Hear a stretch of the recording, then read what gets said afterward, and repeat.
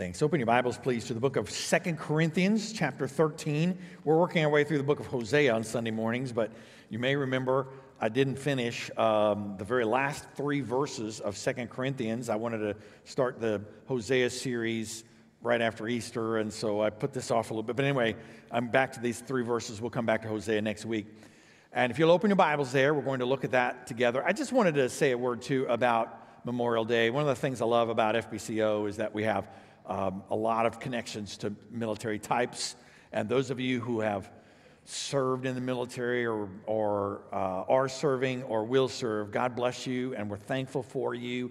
And I think the civilians here, me included, we're grateful for you. We appreciate the sacrifices that you make on our behalf, and I just want to say God bless you. Yeah, that's all right. We can clap for them, sure. And my wife is not here today. She is not just skipping church, but she is. So her mother, my mother-in-law, fell, and she's got some memory issues anyway. She fell, and it's in the hospital in St. Louis. So Vicky's there. Vicky just is a help to her in that situation. So she won't be back, be with me when I'm back at Connection Point, that sort of thing. But Lord willing, she'll be back with us next week. Well, let's open our Bibles to 2 Corinthians chapter 13. I want to read beginning with verse 11. Let's follow along these three verses together at the very end as we talk about last words. The Bible says, "Finally, brothers and sisters, rejoice.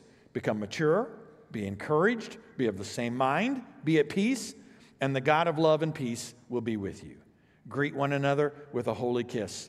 All the saints send you greetings. The grace of the Lord Jesus Christ and the love of God and the fellowship of the Holy Spirit be with you all."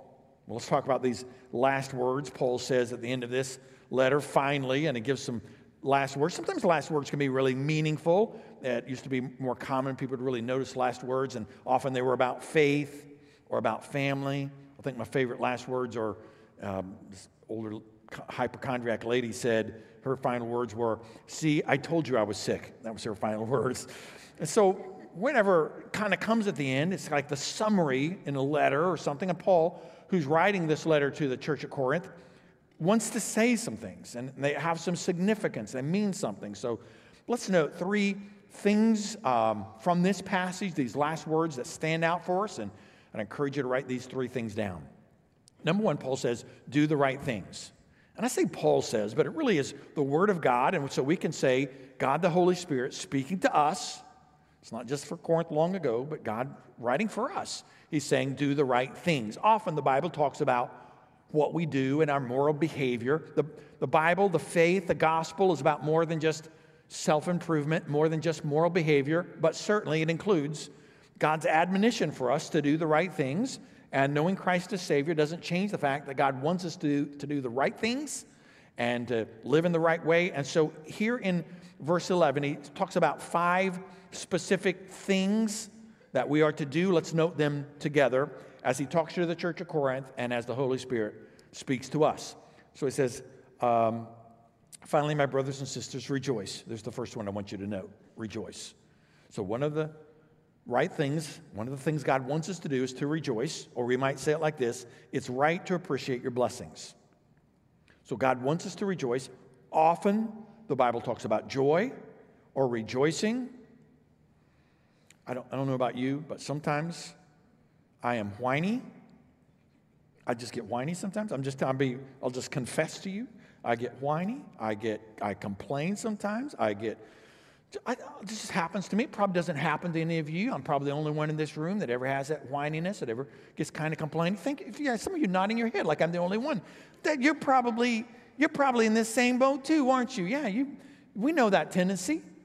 We can whine and complain, and so when the Bible talks about rejoicing, man, and by the way, what's not to whine about? There's plenty of problems in the world, correct? I mean, while we're on the subject of whininess, there's plenty of things to whine about. We've got problems and difficulties. It's a fallen, broken world. There's all kinds of things that go wrong. And so how can God talk about joy and rejoicing when circumstances are such as they are?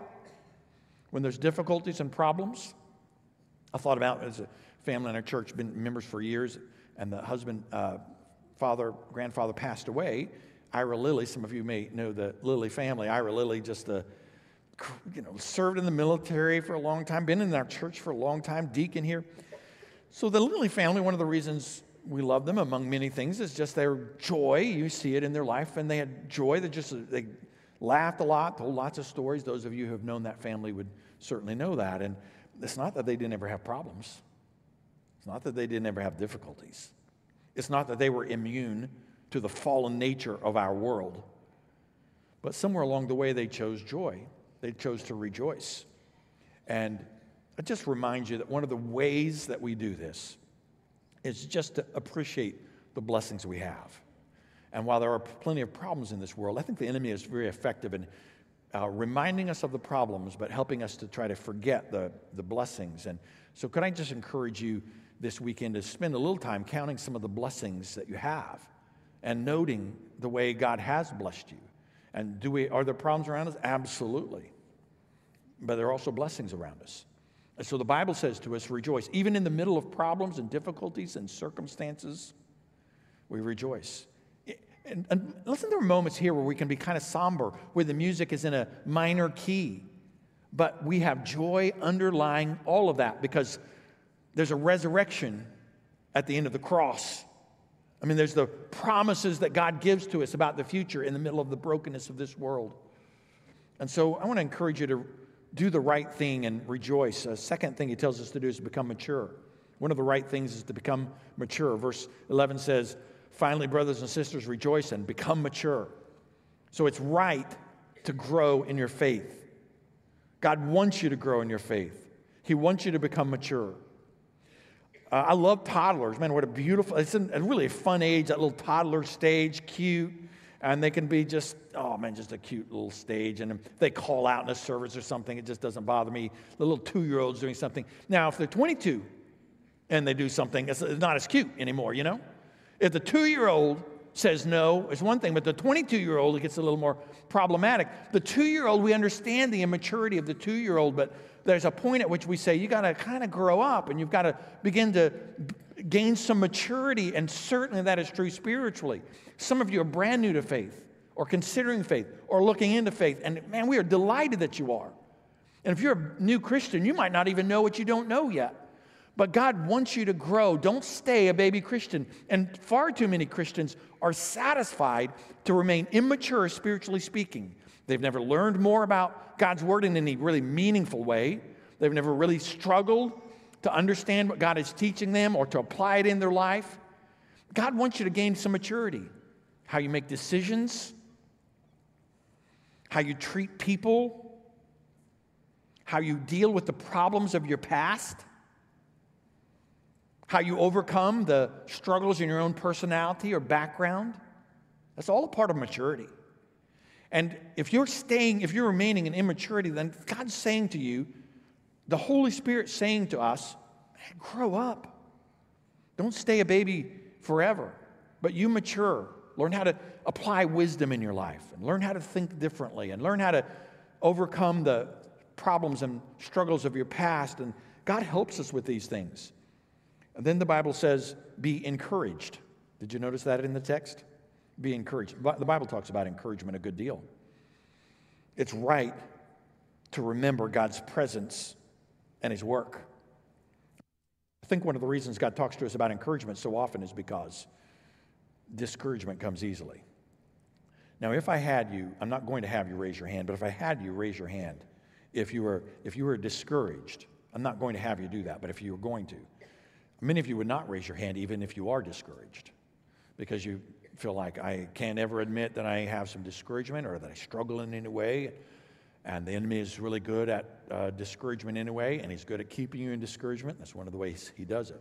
But if I did have you raise your hand, and if you were gut level honest about it, can I just tell you, many people here this day would raise their hand. Many. Because discouragement comes easily. This is a broken, fallen world. And discouragement comes easily, and the enemy's super good at discouraging.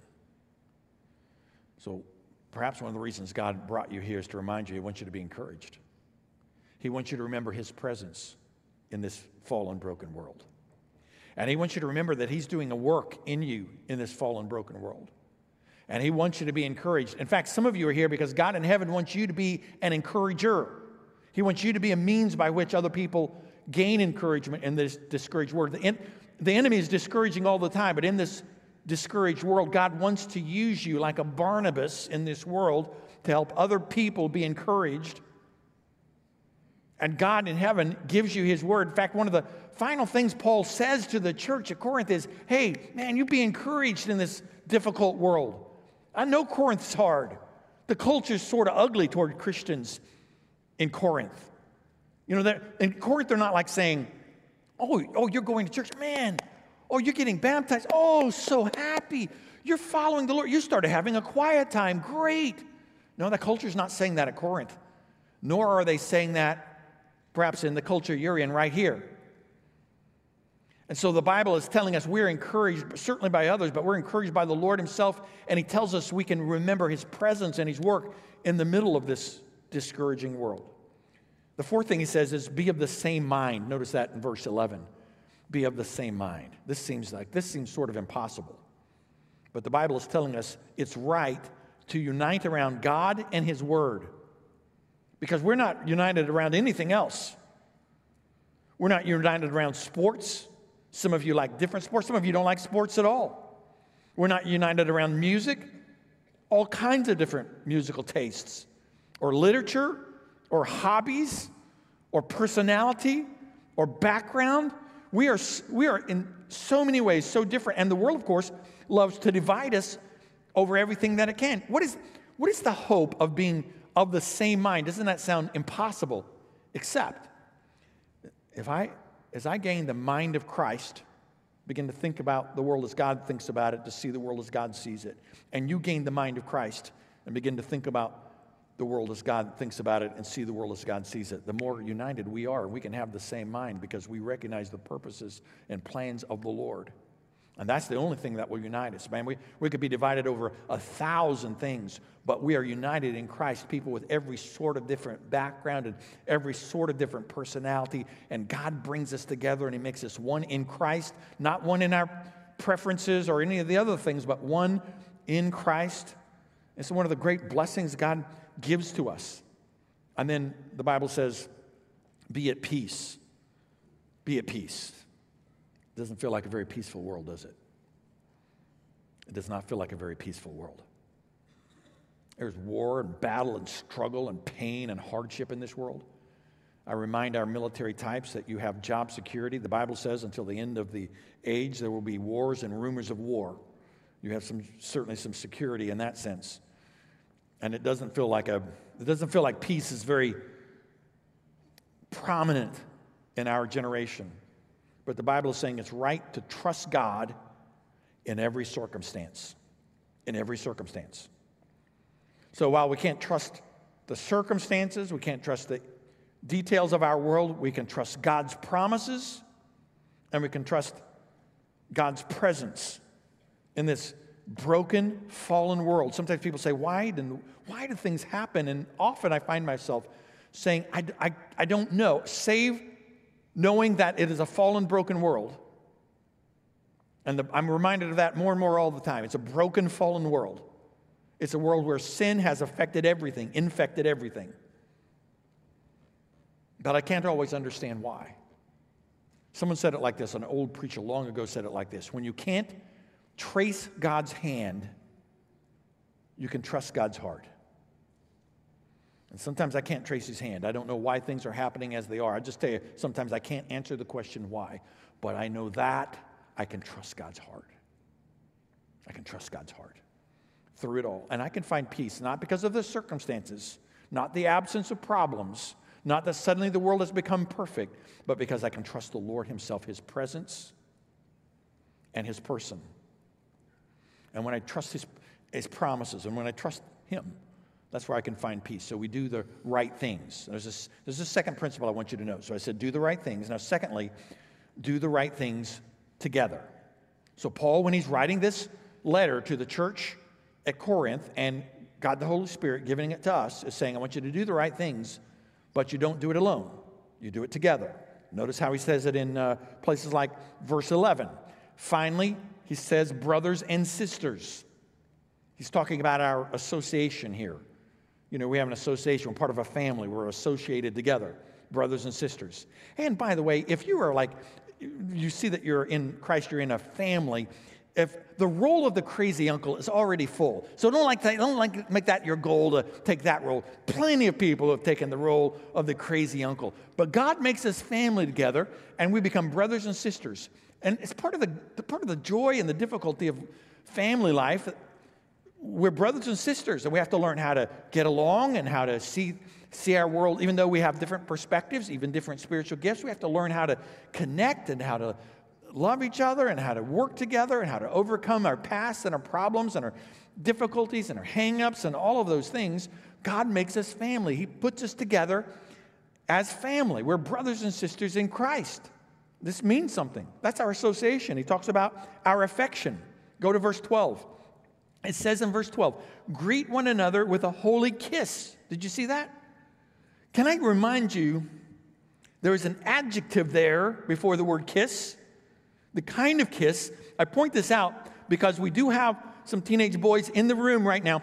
Greet one another with a holy kiss. I felt like I should point that out.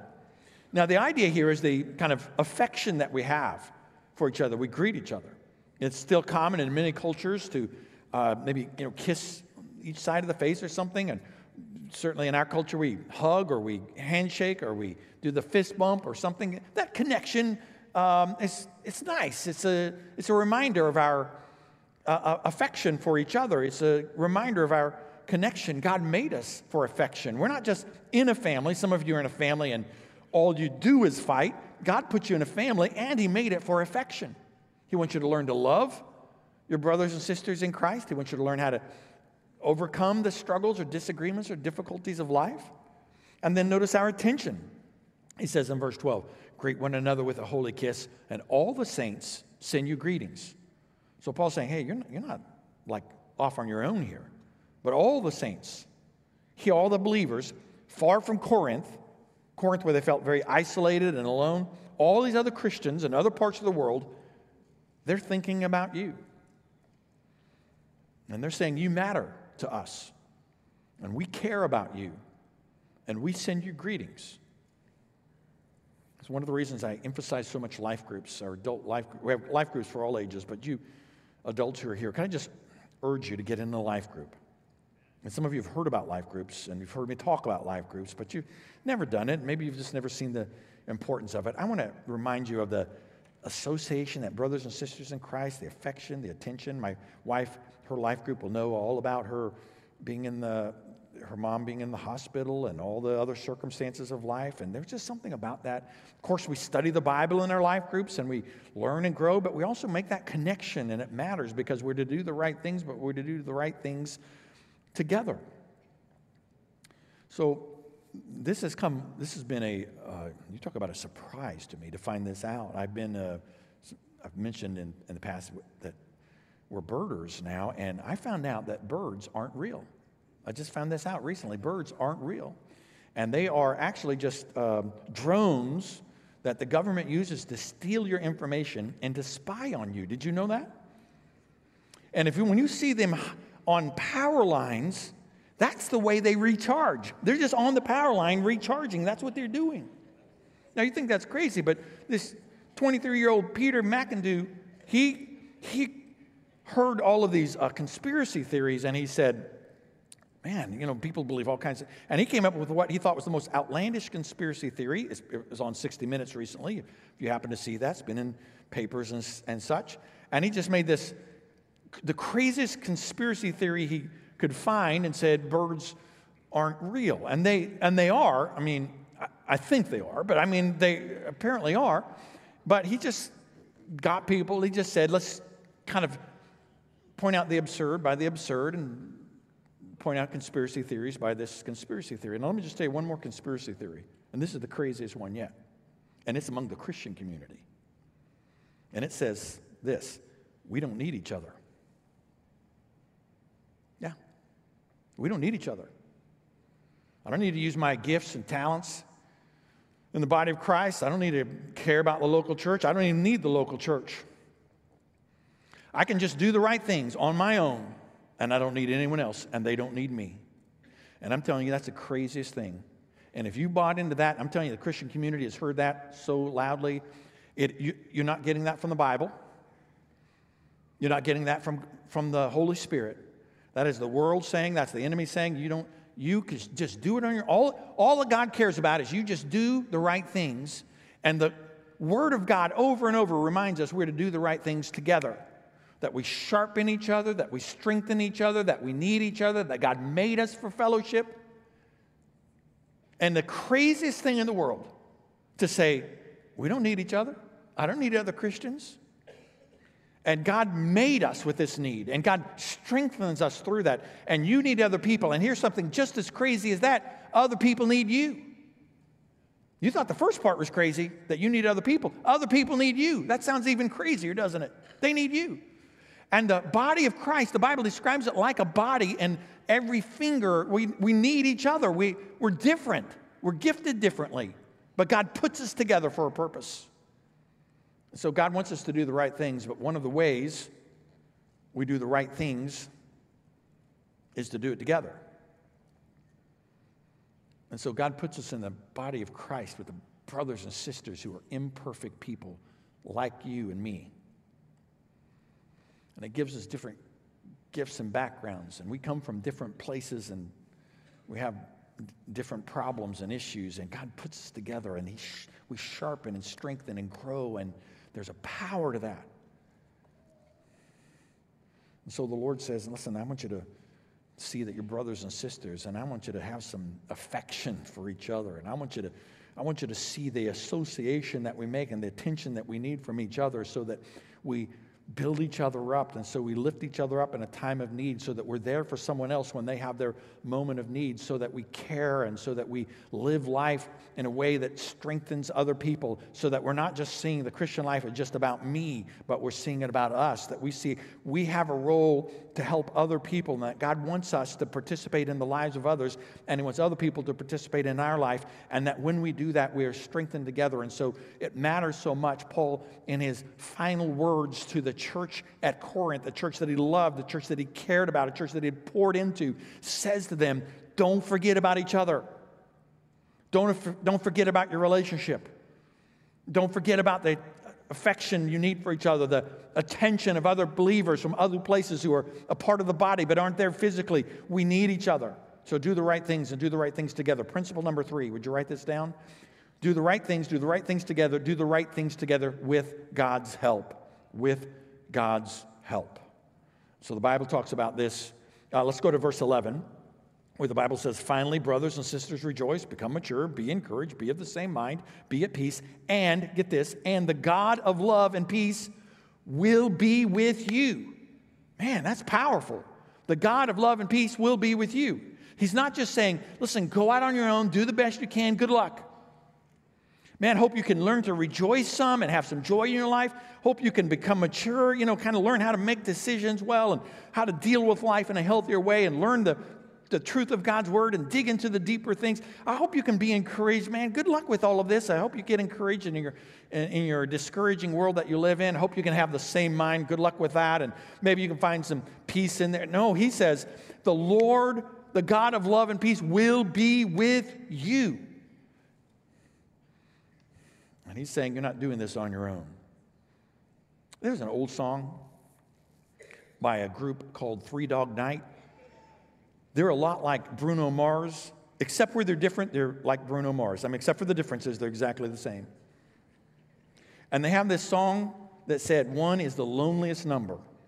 That's the song, one is the loneliest number. And some of you know that really well in your life about how lonely one can be. Because you've said, man, when I go to my job, there's not another single guy there who cares a lick about the things of God. There's nobody there who encourages me in my faith or asks about any of my spiritual development. Some of you are around a kind of the circle of your acquaintances, so you don't have anybody who's really growing deeply in faith. Some of you in your family, maybe you're the only believer. And man, you feel alone, spiritually speaking. And then you come across a verse like this, where the Lord says, man, I will be with you. And I'm not just saying to you, hey, get out there and good luck. Hope you learn how to be encouraged. I'm right there, right there. The God of love and peace, the God who made the universe, I'm right there. When you give your life to Christ, the Bible says God, the Holy Spirit, lives in you. He's not just out there somewhere. He's there. He'll be with you to help you to do the right things, to help you learn to do the right things together with people that are sometimes difficult to do together with. And He is there every step of the way. Notice, skip down to verse 13, will you? The Bible says, the grace of the Lord Jesus Christ and the love of God and the fellowship of the Holy Spirit be with you all. I love this sort of trilogy, don't you? We see a little of the Lord Jesus, the love of God, and the fellowship of the Holy Spirit. So let's just note these three things. The Bible talks about the grace of the Lord Jesus Christ. God gives us grace. The Lord Jesus gives us grace. And grace is where God loves us even though we don't deserve it. He gives us the love that we don't deserve. So the cross is not God's response to our goodness. The cross is God's love for us, though we don't deserve it. So Christ didn't say, hey, you guys straighten up your life and then I'll save you. He says, you can't straighten up your life, and I'm going to do for you what you could not do for yourself. And He gives us the grace of the Lord Jesus Christ. So you don't have to earn the approval of Jesus. Did you know that? In fact, you can't earn the approval of Jesus. He gives His grace freely. And when you trust Christ as Savior, the Bible says God, by His grace, saves us, not by our goodness, but by His goodness. And so the grace of the Lord Jesus be with you all. Man, Paul's saying to the church of Corinth, don't ever forget about grace. Don't ever forget how you'll never be able to work your way to salvation, but God just did for you what you couldn't do for yourself. Don't think God doesn't care about you. The cross is the great reminder of the grace of God. And then he talks about the love of God. Man, God the Father loves us. God the whole loves us. His love is deeper than the ocean. I don't know how deep it is, but it's deep, and it's deeper than that. His love is higher than the sky. I don't know how high that is, but God's love for us is higher than that. God loves you. He loves you. And he's saying the love of God be with you all. Don't forget about God's love. The God who made the universe loves you and cares about you, and you matter to Him. It's the love of God that drew me to Himself. God loved me before I ever thought about loving Him. And God cares about you, and God is reminding us in His Word about the church at Corinth. Man, they must have felt in some ways, look at all the ways we've messed up and all the things we've done wrong. And even after we followed Christ, the church at Corinth had lots of difficulties and problems, and yet they never lost the love of God. He loved them, and He cared about them, and He reminded them in 1,000 ways. And God loves you wherever you are in this journey of faith, whatever problem you're going through, whatever struggle or difficulty, God cares about you. The love of God be with you all. And then he says the fellowship of the Holy Spirit. I love the fellowship of the Holy Spirit. The Holy Spirit is close. God comes to live in you. That's why the Bible says your body is the temple of the Holy Spirit, not because your body is necessarily perfect and beautiful. In fact, if you live long enough, it begins to break down. But the Holy Spirit lives in you. When we say, where is God? He's here. And a believer, He's in your life. He's close. God isn't distant. The God who made the universe cares deeply about you, connected to you, lives in you. So we do the right things. God cares about the right things, of course, but He reminds us we do the right things together, but we don't even just do it with other people. God Himself comes to us, and He helps us, and He encourages us. And I don't want you to ever forget that. So Paul says to the church of Corinth, man, he loved that church. He led a lot of them to the Lord, and he preached the gospel to them, and he saw them come out of that dark, dark culture to come to Christ, and he loved them, and he said, don't forget. Do the right things and do it together. But God, man, He's the one who's empowering you. It's not just your ability. He's the one who empowers you. He's the one who strengthens you. He's the one who helps you. Come on, you can make a difference in Corinth and beyond to the ends of the earth because of what God's doing in you and with you and for you. Would you bow with me for a word of prayer? As we pray, if you've never trusted Christ as Savior, I want to urge you to give your life to Christ. The Bible says we need to repent of our sins. We turn from our sin. We recognize that our sin is against God and that we're all sinners and we have a need for the Lord. We can't do it on our own. We can't reform our way to perfection. We need the perfection of the Lord Jesus, who died on the cross for us and rose from the grave for us. Place your trust in Christ, who died for you and rose from the grave for you. And receive him as Savior. Ask him to save you, and he will. Christian, could I encourage you to put into practice these final words to the church of Corinth? Maybe God brought you here because he wants you to do the right things, and there's one of these that God's speaking to you about in particular, maybe about rejoicing or about growing in your maturity, about being encouraged in him, about being of the same mind, of really seeking the mind of Christ, or finding peace in this battling, warring world. Or maybe the Lord's speaking to you about doing the right things together. And he brought you to this place to remind you that we have an association and we have a connection with brothers and sisters, and there's an affection that brings, and we're part of this big, giant team, and God did not make us to do it alone. And it's crazy for us to think we don't need each other. That's the world's mindset. God made us for fellowship. Or maybe he brought you because he wanted to remind you of his help. That it's not just fellowship with other believers that he wants, but he wants you. And you matter deeply to him. And he wants to help you in this journey of faith. And he wants you to know of how close he is, and that he is with you, and you are not alone. No matter how much you may feel alone, you are not alone. And he brought you to this place to remind you that he is there with you and that you matter to him. And so, Father, I thank you for the power and truth of your word. I thank you for these final words in this great book of the Bible that remind us of important things. Help us not to ignore final things. Help us not to ignore things that matter, things that count, things that last.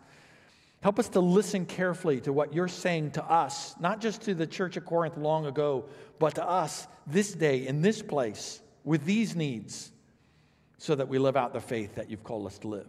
And we'll give you the praise and the glory in Jesus' name. Amen.